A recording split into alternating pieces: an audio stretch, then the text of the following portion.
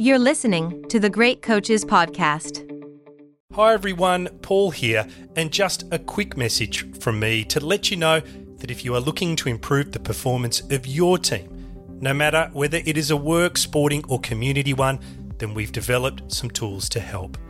On the website, you will find our Thriving Teams Diagnostic, which uses insights from the more than 200 great coaches we have interviewed to challenge you with a series of questions to help you understand how your team is performing.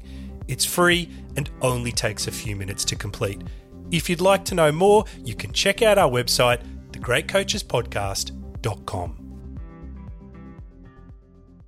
Hiring for your small business? If you're not looking for professionals on LinkedIn, you're looking in the wrong place. That's like looking for your car keys in a fish tank. LinkedIn helps you hire professionals you can't find anywhere else, even those who aren't actively searching for a new job but might be open to the perfect role. In a given month, over 70% of LinkedIn users don't even visit other leading job sites. So start looking in the right place. With LinkedIn, you can hire professionals like a professional. Post your free job on linkedin.com/people today.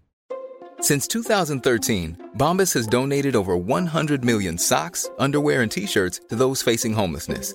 If we counted those on air, this ad would last over 1,157 days. But if we counted the time it takes to make a donation possible, it would take just a few clicks. Because every time you make a purchase, Bombas donates an item to someone who needs it. Go to bombas.com/ACAST and use code ACAST for 20% off your first purchase. That's bombas.com/ACAST, code ACAST. Welcome to the Great Coaches Podcast. To me, being perfect is not about that scoreboard out there. This is a chance of a lifetime. When you can understand the person, you can then work towards a common goal. We are all on the same team. Know your role and do it to the best of your ability. Focus on the fundamentals that we've gone over time and time again. Your defense has got to be better. Leave no doubt tonight. Great moments are born from great opportunity. My name is Paul Barnett, and you are listening to the Great Coaches Podcast, where we explore leadership through the lens of high-performance sport by interviewing great coaches from around the world to try and find ideas to help all of us lead our teams better. Our great coach on this episode is Sue Enquist. Sue played softball at UCLA from 1975 to 1978. She was part of the team that won the 1978 Women's College World Series and became UCLA's first All-American softball player. In 1980, she transitioned into coaching, and her teams have gone on to win 10 national championships and produce 65 All-Americans and 15 Olympians. She was also a coach for the 1996 Olympic gold medal winning softball team. In 2008, she was inducted into the International Women's Sports Hall of Fame. Sue is a coach who believes in the type of transformational leadership where, in her words, you are more collaborative, truthful, and positive in developing skills with your athletes. She believes that when people feel safe, they will go for it when it comes to courage, and that your role as a coach is to be the eyes of the athlete's development and feed them with what you are seeing in their progress. She is also highly articulate, passionate, and a firm believer in the importance of curiosity as a leader to ensure that your program is always changing and developing. She also explains that high-performing teams have high standards, expectations, accountability, and efficient failure recovery routines. Other key parts of this interview for me were her view on the importance of a next event mindset in keeping failure small relative to your integrity and character. Her advice on managing your weak voice that comes up from your subconscious and building on your strong voice. And how, as a white woman of privilege, she feels that she must advocate for people who didn't have access to the excellence that she did. This was a thought-provoking conversation, and I hope you enjoyed as much as I did. And just before we go to the interview, if you're a first-time listener, you can check out our library of interviews with other great coaches at our website, thegreatcoachespodcast.com. And while you're there, if you would like to help our podcast, which is fully independent and free from ads, you can follow the link to our Patreon page where we offer exclusive content to our supporters. And now, please enjoy our interview with Sue Enquist. The Great Coaches Podcast. Good morning, Sue Enquist, or rather, good evening from a deep, dark Bucharest. How are you today?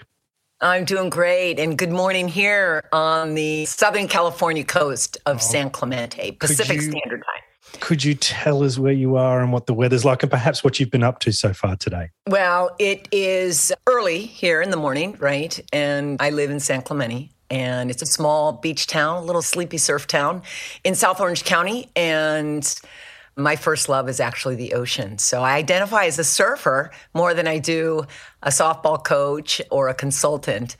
And my days usually start with a morning surf check. I'm always hoping to be in the water first. If there's no surf, then I have to do the dreaded jog or run. It's just a great way to start my day with that balance before I take on the grind of what life throws at us. Well, I hope wherever people are listening today, they can sense a little of that sun and that energy that you have with you today, which I hope we can pull into this interview as well. Yes, and it's we're in our mid-low 70s right now, and it'll probably get up to a high 70s. So we're very fortunate to have that moderate weather.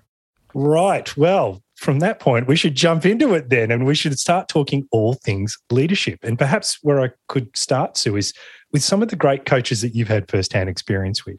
There's Sharon Backus, Paddy Gusso, Mike Kindera, Joe Evans, and of course, the great John Wooden. And I guess from this perspective, and this experience you've had with all these great coaches, what is it you think they do differently that sets them apart? I think all those people that you spoke of are really anchored in their enacted values. I think a great way to discern a leader that performs over time in their designated title or just in their influence as possibly a mother or father or a sister, brother, aunt, uncle. Because the leadership in some instances is a title and in other instances is around influence. And the one thing that all of those have, one thing that they all share is they actually live their values and reach the highest of highs and the lowest of lows. And they don't change who they are despite the conditions that have been thrown at them. That lends to a great environment to be influenced by. And so for me, when I think of comparing like a John Wooden to a Sharon Backus, they had really, really high highs and really low lows throughout their career. But when you speak to them 1v1 and you watch them demonstrate their values through how they prepare, how they compete, how they fail and recover, it's very consistent, it's very predictable, and that stability is comforting, especially in a time like today where we have so much instability and uncertainty. So those leaders that just live their values, they're enacted every day, I think are the ones that are really winning the game today around influence. I'd like to talk to you a little bit about your values, but perhaps actually if we could go back a little bit and start with some of your backstory, because it's really fascinating. And one of the things that caught my eye when I was preparing for today was the fact that in high school, you actually played on the boys' baseball team. Now, today, this is very common, but I guess back then it must have been unusual. And I imagine you might have received a lot of negative comments. And I'm wondering, did that experience have any impact, either positive or negative, on the way that you went about your coaching later on? Yeah. Well, first of all, to give people context, I competed in high school in the 70s, and I am a recipient of Title IX access. And when that federal mandate, and we're very fortunate to live in a country where we have a federal mandate that protects equality for boys and girls in education and athletics. Now, is it enforced as much as it should be? Probably not. But to know that we have a judicial system that's going to back us, it afforded me the opportunity to have access to the boys' team, which was more competitive. And it was quite controversial because Title IX was enacted in 1972, and I tried out for the baseball team in 1974. So we're in the infancy of Title IX. And so for a woman to try to break through these barriers and play with the boys was, from an outsider looking in, very disruptive. But from the inside out, I had a wonderful leader in our baseball coach, Coach Clutie. I had wonderful teammates that said, we want her on our team. She's got a strong arm and she can hit oppo. So from the internal perspective, I felt very emotionally safe. From the outward looking in, it was quite controversial. And we would go and play. I led the league in getting beaned people were sending messages, but it really actually strengthened my resolve and laid a foundation for me to really be able to take on anything. But even prior to that, I had an amazing foundation in the way I was raised because I'm the daughter of a military father and a mother who was a nurse. So I had this wonderful balance between rigid standards that are not flexible and around excellence, and a mother who really taught me to remain curious around people and things that I don't have any experience with. And I could share with our audience, that's one thing, if we could just balance that out a little bit, that idea of being around people not like us and people that traveled on a path not like ours isn't and shouldn't be intimidating. It should fill us with curiosity and openness. And so I already had that at a really young age. And I know the value of being seen and being heard. I understand when people become advocates for you. It's hard enough to sing your own song around breaking a barrier, but to have other people stand by your side, my teammates, my coaches, it was one of the greatest experiences of my life. And it was the springboard to get to UCLA because of the media coverage. Well, I want to get to UCLA, but Sue, perhaps if I could go on a little bit of a journey first, because I've read where you talk about becoming an engineer of belief for your athletes, particularly when they're in a tough spot. And you also use this language around using a learning bridge to help focus them. And I'd really be interested if you could tell us a little bit more about this. I think what's interesting is when you become a coach, and if you're doing it as a volunteer or a paid position, you're usually in a position to know more than the student athlete that you're working with. And we get caught up into this really important but dangerous trap. It's an important trap in the sense that we have to measure gaps. This is where you are, this is where you need to be. But we create too much of an imbalance around the distance between those 2 points. And we have a tendency to needle and focus and point consistently on the fact that they're not there yet, instead of having more of a transformational attitude around teaching, to go down to their level and to be with them in their infancy of learning, right by their side. Not authoritative, but more collaborative. And to look them in the eye and say, this part's going to be hard, but I'm going to be right there next to you and I'm going to catch you doing it right. I'm going to take your inventory of success.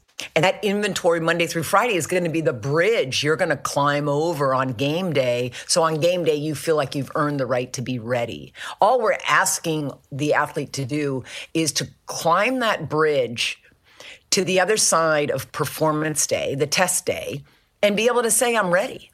I think we've romanticized confidence. I think society has made that some sort of pinnacle that we're supposed to put on our lapel, or to be able to say, I have this product called confidence. In my experience, that was elusive. Confidence was a term used after the fact. I was feeling really confident in that third at bat when I hit the game winner. It's a reflective term for me. All I'm asking my players to do is just say, I'm ready and believe I can. And it's that simple. So simplifying on game day is the key to climbing that bridge. You can't climb that bridge if you don't have that inventory. And as a coach, I'm responsible for being your eyes of development. And I've got to feed you what I see in your development, not just give you that big, huge gap. You're here and you need to be there. And that's what we get caught in. So you talked a minute ago about your parents and you described them as structured and empathetic, military and nursing and medical care. And what's fascinating is your career almost has two halves that match those personalities. There was the early part of your career where you talked around being quite firm, quite strict, quite driven. And then the second part of your career, it changed. You became much more caring. And I think this is what you're so well known for now all over the world when it comes to coaching. Did your parents, who I know were heavily involved in your career, did they spot this evolution in you as a leader? I think at that point, I was already deep in adulthood. I think they watched it and really could see my strengths and my weaknesses. Early in my career, I was just transactional. It was a contract I had with the student athletes. I control everything. I have the knowledge. I'll hand it out and you close the gap. And I didn't really consciously know that was happening because I just was so into competing and getting better and closing gaps on skill sets and absolutely loved it. But in the process of not listening to the student athlete, to those that are in business, not listening to the employee, I actually created a bigger gap of connectivity with our teams. And at some point, that is going to take a toll on your student athletes. It takes a toll on your program. And for me, there was a really defining moment. People always ask, what was the defining moment? Because what I want people to know is when you make this transition from being a transactional leader to a transformational leader, transformational meaning I'm going to be collaborative with you. I'm going to go on this journey with you. I'm going to listen to your needs because I am the host of the party. I am the servant to the program, and I'm going to facilitate the conditions for you to be your best. It doesn't mean I'm letting go of standards. I'm letting go of benchmarks. I'm letting go of accountability. They actually coexist. It's more of a process change. So people say, gosh, the end of your career, you got soft. It wasn't I got soft. I just started listening, creating better conditions for my athletes to enjoy the grind of excellence because excellence doesn't negotiate. If you're supposed to be the best team in the country, there's a very small margin for error. I couldn't let go of those standards and say, oh, let's just have confetti and barbecues Monday through Friday. We knew that wouldn't work. But I could listen to the student athlete and say, ooh, we've got the majority of the team is really feeling the pain of those 7 games in a row that we just had. I can adjust and adapt on Tuesday and then come on strong on Wednesday and get us ready again for Thursday and Friday competition. And I didn't do that early in my career. And I think we could have won even more. And so this idea that being empathetic means you have to give up standards is not the case. It just means we're capable of more as a leader. It's not just a transaction. Anybody could do the transaction of coaching. Grab a book, play out the outline. They either did it or they didn't. You either start or you don't start and go from there. But what we have to remember, 99% of you out there, you're not going to win the title. 99% of you aren't going to win the sales contest. 99% of you aren't going to be the top in your industry. So now what are we going to do? What are you hanging on to? The one thing we can hang on to is the thing we control, and that's the process and the conditions we lay down for our employees and for our student athletes. And I really felt like at the last third of my head coaching career, I really felt like I got a grip on that and I was able to enjoy it and have them enjoy this process where there's a very small margin for error around performance. So if we could just go back a little bit, because what's interesting is that you describe this evolution that you had in your approach and your leadership style, but both styles were very effective. There's 10 championships in all.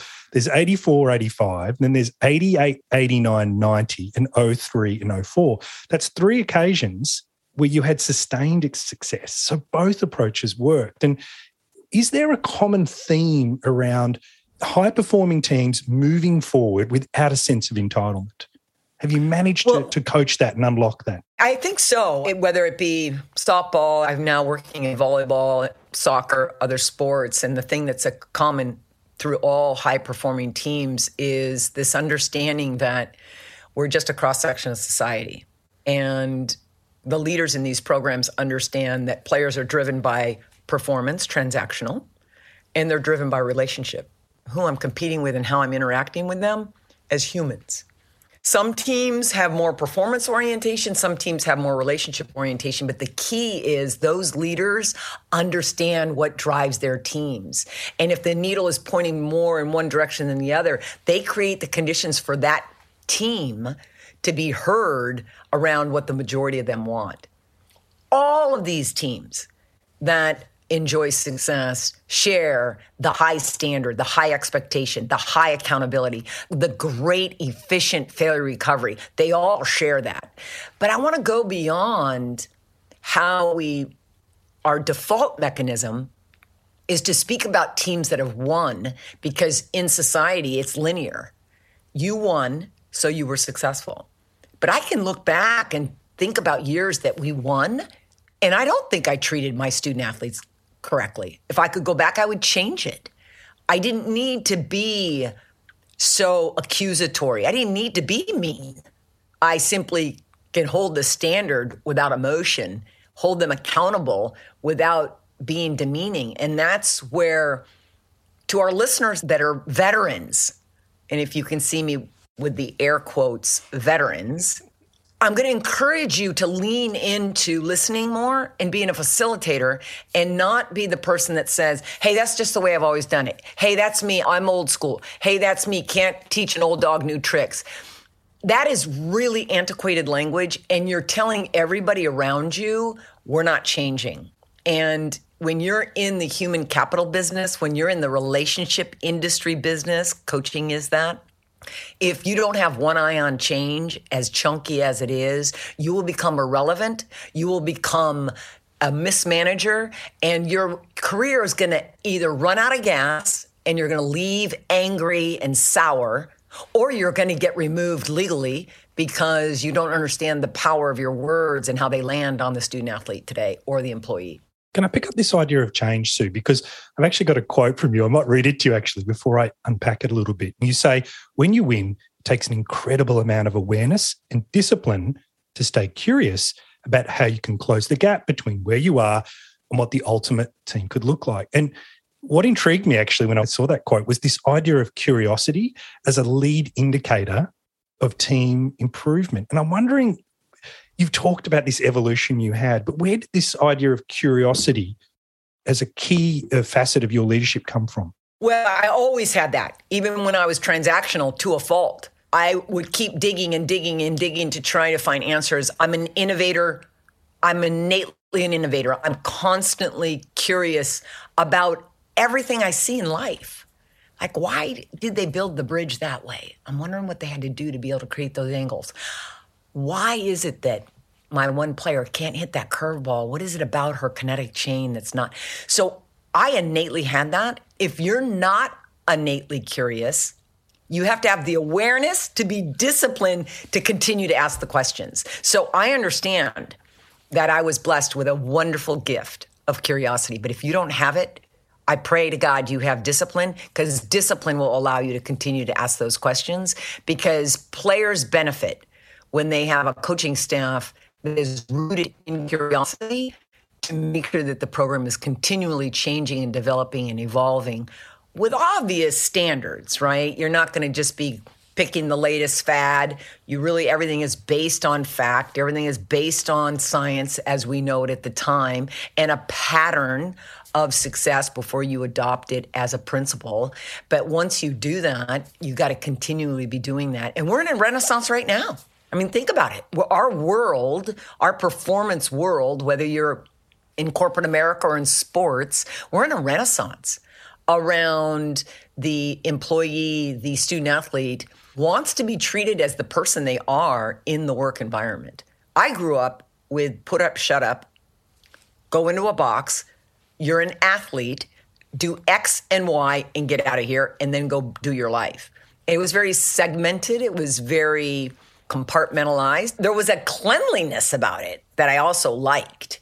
Now, all those lines are blurred. And so the challenge with our transformational leaders is, how do I create the conditions for everybody to be seen and heard? Our people of color, how are we creating the conditions for inclusivity and these people to be seen and be heard without us saying, hey, you educate us.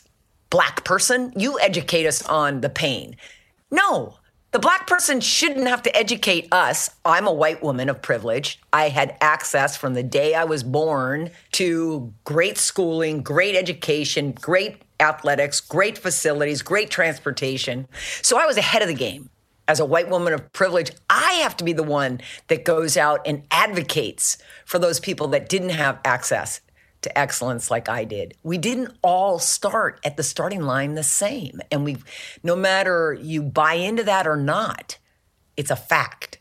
And we've got to answer the call, especially when it comes to laying down that environment for employees to include people of diversity, people with different backgrounds, different sexual orientation, to be comfortable with our LGBTQ community. I always am fascinated by how, on one hand, people can love technology, they love their phone, but on the other hand, they don't want to change their leadership tactics. So we were able to adjust around communication technology? Why can't we adjust around our own micro relationships that we have with the teams that we're on right now? I mean, to our listeners, when was the last time you saw a payphone? Like, we're not even thinking about payphones anymore. We've moved on so much. And I'm going to ask you to don't have that payphone mindset. Don't be sitting in 1972. Here, put in the dime or the quarter. And once we realize the responsibility as a leader to be an innovator, to be the host of a party, I always tell leaders, I often say, think about leadership like you're hosting a party. And when you host a party, you provide everything, even the things you don't like. Like, okay, here are the veggies. I hate veggies. I love candy. So I got veggies and candy and meat for the party. The minute someone walks in, you're there to grab the door and welcome them in. Why aren't we doing that in the athletic field? Why aren't we doing that in corporate America? Why aren't we grabbing that new employee and saying, hey, I hope we have everything here for you. We see you. We want you to be comfortable and safe, because when people feel safe, they'll go for it when it comes to courage. Hey, I'm Ryan Reynolds. Recently, I asked Mint Mobile's legal team if big wireless companies are allowed to raise prices due to inflation. They said yes. And then when I asked if raising prices technically violates those onerous 2-year contracts, they said, what the f*** are you talking about, you insane Hollywood ass f- So to recap, we're cutting the price of Mint Unlimited from $30 a month to just $15 a month. Give it a try at mintmobile.com/switch. $45 up front for 3 months plus taxes and fees. Promo rate for new customers for limited time. Unlimited more than 40 gigabytes per month. Slows full terms at mintmobile.com. There's never been a faster or easier way to start your weight loss journey than with PlushCare. PlushCare accepts most insurance plans and gives you online access to board-certified physicians who can prescribe FDA-approved weight loss medications like Wegovy and Zepbound for those who qualify. Take charge of your health and speak with a board-certified physician about a weight loss plan that's right for you. Get started today at plushcare.com/weight-loss. That's plushcare.com/weight-loss. plushcare.com/weight-loss. So you have such energy, positivity. It just radiates through the screen. I wish everybody could see you talking the way you're gesticulating now. But I'd like to talk about apart from your answer just then, the other most powerful thing I heard you talk about is this idea of people having two voices in their heads, the strong voice and the weak voice, and that both voices play a role in our development. I'm really fascinated by this idea of the inner voice and working with people to make it more positive. Is there an example you can share of where you've really zeroed in and worked with someone on their inner dialogue and helped them evolve and change and improve their performance? Well, first, let me define it so everyone can really understand. This is from a scientific background, right? This is scientific evidence that we know that the conscious brain is just a tape recorder of our thoughts. We also know that thoughts that enter from the subconscious, we can't control. We can't control those. Those thoughts come to the forefront unannounced, sometimes uninvited. And that's what I call that weak voice. That weak voice is the one that has the doubt. The weak voice is the one that says, play it safe. The weak voice is the one that says you're not good enough. I mean, even for myself, I tell people this often. Even for somebody like myself that's enjoyed amazing success because of the people that were around me that helped me be better, I also want to share with you what I'm not. I wasn't in the normal reading. I read from special books. I had academic disabilities, is what we would call them today. Back in the day, it was just you read from the purple books. And when you're in second grade, you know when there's 5 of you reading the purple books and there's 10 of you reading from the brown books, you know something's off. And so this idea of, oh, Sue's just blessed to have it all together. I didn't have it all together. I was told by my high school counselor I didn't have the academic aptitude to make it at UCLA. And he said that in front of my parents. So I've had to deal with that weak voice, that you're not good enough, you're not strong enough, you're not smart enough, your learning agility isn't where it needs to be. And then I learned, and science tells us this, what we actively do to answer that weak voice is the secret sauce. If we allow the thoughts to come in and to pound us down, and we don't answer every thought with an affirmation, a true fact, evidence that you're capable of doing it, or evidence that you're ready to leap, you will find yourself dying inside and losing your enthusiasm and your optimism. And I call it being a stubborn optimist. The stubborn part says, good stubborn says, I'm not going to give in to that weak voice.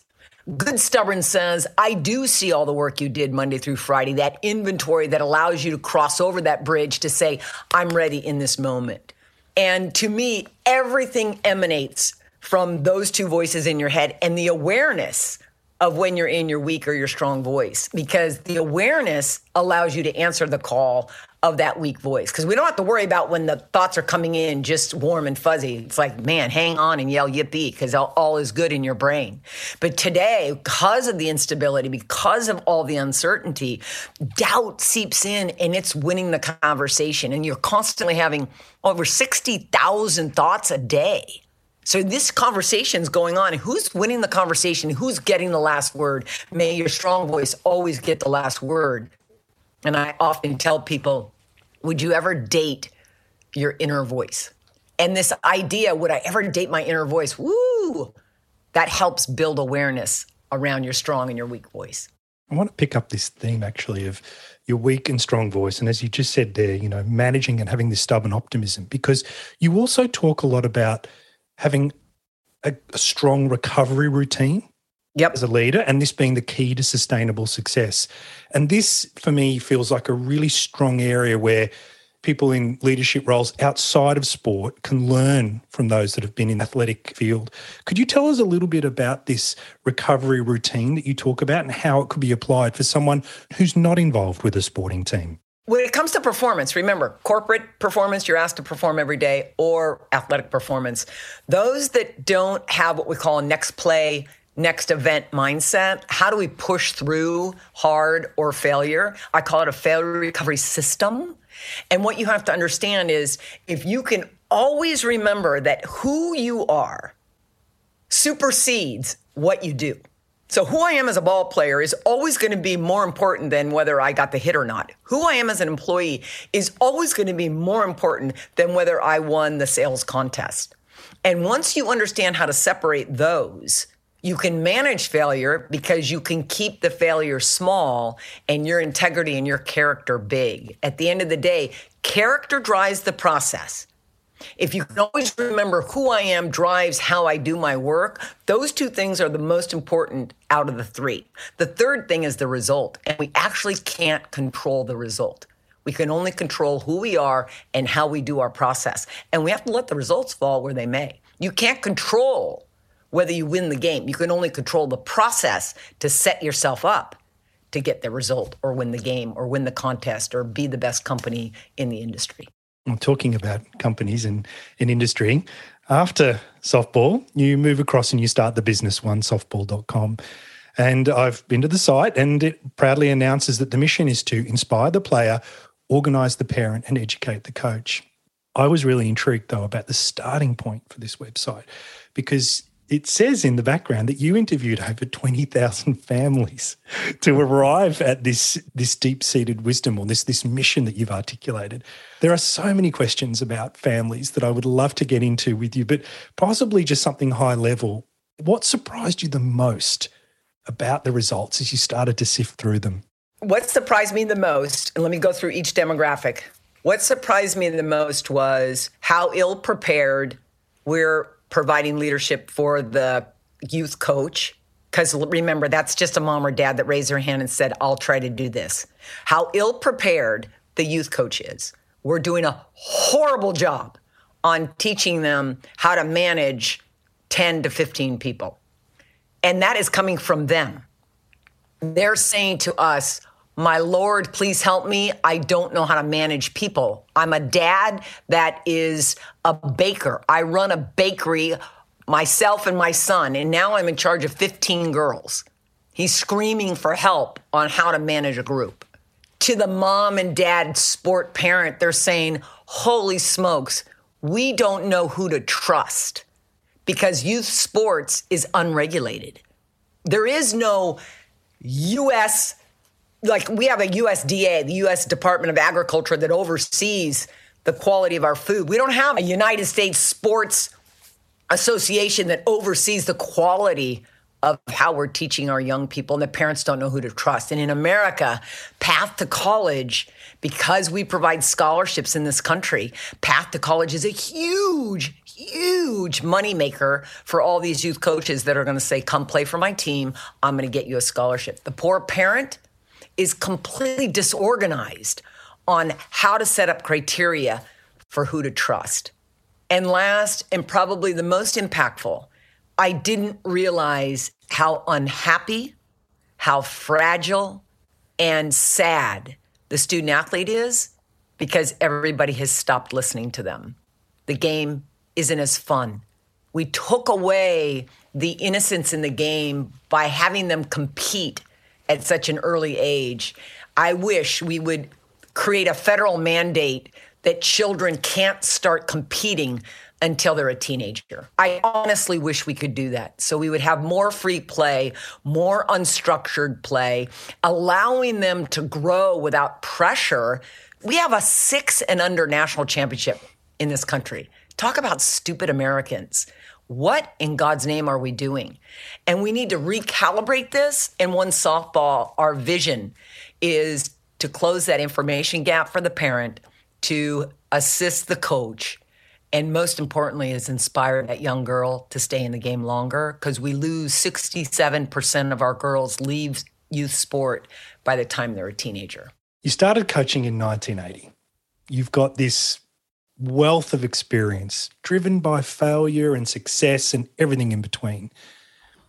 If I had a magic time machine and I could take you back and introduce you to that young woman that was just starting out coaching in 1980, what advice would you give her? I would just say, shut up and listen more, because when you're doing the yelling, you learn nothing. Perhaps then I can finish with one last question that maybe builds on this lesson or this theme a little bit. Now, I'd like to, before I ask the question, I'd like to just give context with a quote, another one of your wonderful, wonderful quotes. And you say, the lifelong impact as a great leader is about how you challenge the belief system of your student athletes. That's what you're going to hope you do when you're done. You're going to hope they come back and say, you taught me belief. Now, it's a wonderful goal to aspire to, but I wanted to ask you about legacy. And in particular, what is the legacy that you hope you're leaving as a coach? I think for me, it's to be a role model that it's okay to be flawed, but it's not okay to stay in your flaw. And to be a role model to other men and women that you can be a part of this leadership industry and you don't have to have all the answers. You don't have to be perfect. You don't have to be the end-all, know-all. But what you do have to be, you have to be humbled by the journey of curiosity. You have to be inspired by this career that affords you the opportunity to change how people think about performance. The idea that as a coach, I can be a person that influences somebody else for the rest of their life. I mean, think about that. Leader's job isn't just a title. It is a lifelong impact you have on somebody, and may we never forget that. How we speak to them stains their brain, especially youth, for life. I had a coach, John Springman, who told me, I remember it the day he told me this, at San Clemente Triton baseball field. He said, Susie, you have an amazing attitude and you have great effort, and that's going to take you a long way. Don't let anybody ever take those things away from you. Effort and attitude became the foundation of my life. I brought the inspiration from my parents with effort and attitude. So this idea that you can change the way people think, you can change their belief system, you can change them from being a shy, self-doubting, backup right fielder that never gets to play, to graduating from college or graduating from high school or graduating from junior high to say, I'm ready, bring on the world, because I understand how to walk that bridge of self-belief. I understand how to manage next play, next mindset. I'm able to feel good about who I am. That drives that process, and I don't worry about the results because the results don't define me. To me, that's powerful. So I think effort attitude, belief is a wonderful way to finish this conversation. It's been an absolute privilege to spend this time with you on this beautiful morning in California, and I thank you so much for your time today. Well, thank you and good luck. And just know I'm always in your back pocket. Once again, thank you for your persistence in getting us together. Appreciate you and happy holidays. Hi everyone, it's Jim here. You've been listening to our discussion with Sue Enquist. Some of the other key highlights for me were Sue's thoughts on the importance of surrounding yourself with people who are not like you and embracing openness and curiosity to learn from those people. How the great coaches live their values and enact them every day, and because of that are able to influence people in a positive way, and wanting to leave a legacy where people realise that it's okay to be flawed. You don't need to be perfect, but you do need to be curious when it comes to helping people think about performance. And just before we go, if you have any feedback, then please reach out, let us know. Just like Andrew Plaistow in Germany, who wrote us a review saying, "Really enjoying these podcasts. Great to be able to take learnings from those with a passion for sport into business. Great initiative." And Gemma Sandberg, who, after listening to our interview with Norma Plummer, wrote, "Love listening to this episode and hearing Norma's techniques to get player buy-in. #legend. Andrew, Gemma, thank you. It's interaction like this with people from around the world who listen to our show that give Paul and I great energy. And if you'd like to send us your thoughts, all the details on how you can connect with us and other people who are interested in the leadership insights from great sports coaches are in the show notes. Even when we're on a budget, we still deserve nice things. Quince is a place to scoop up stunning high-end goods for 50 to 80% less than similar brands. They have buttery soft cashmere sweaters starting at $50, luxurious Italian leather bags, and so much more. Plus, Quince only works with factories that use safe, ethical, and responsible manufacturing. Get the high-end goods you'll love without the high price tag with Quince. Go to quince.com/style for free shipping and 365-day returns. Mom deserves the best, and there's no better place to shop for Mother's Day than Whole Foods Market. They're your destination for unbeatable savings, from premium gifts to show-stopping flowers and irresistible desserts. Start by saving 33% with Prime on all body care and candles. Then get a 15-stem bunch of tulips for just $9.99 each with Prime. Round out Mom's menu with festive rosé, irresistible berry chantilly cake, and more special treats. Come celebrate Mother's Day at Whole Foods Market.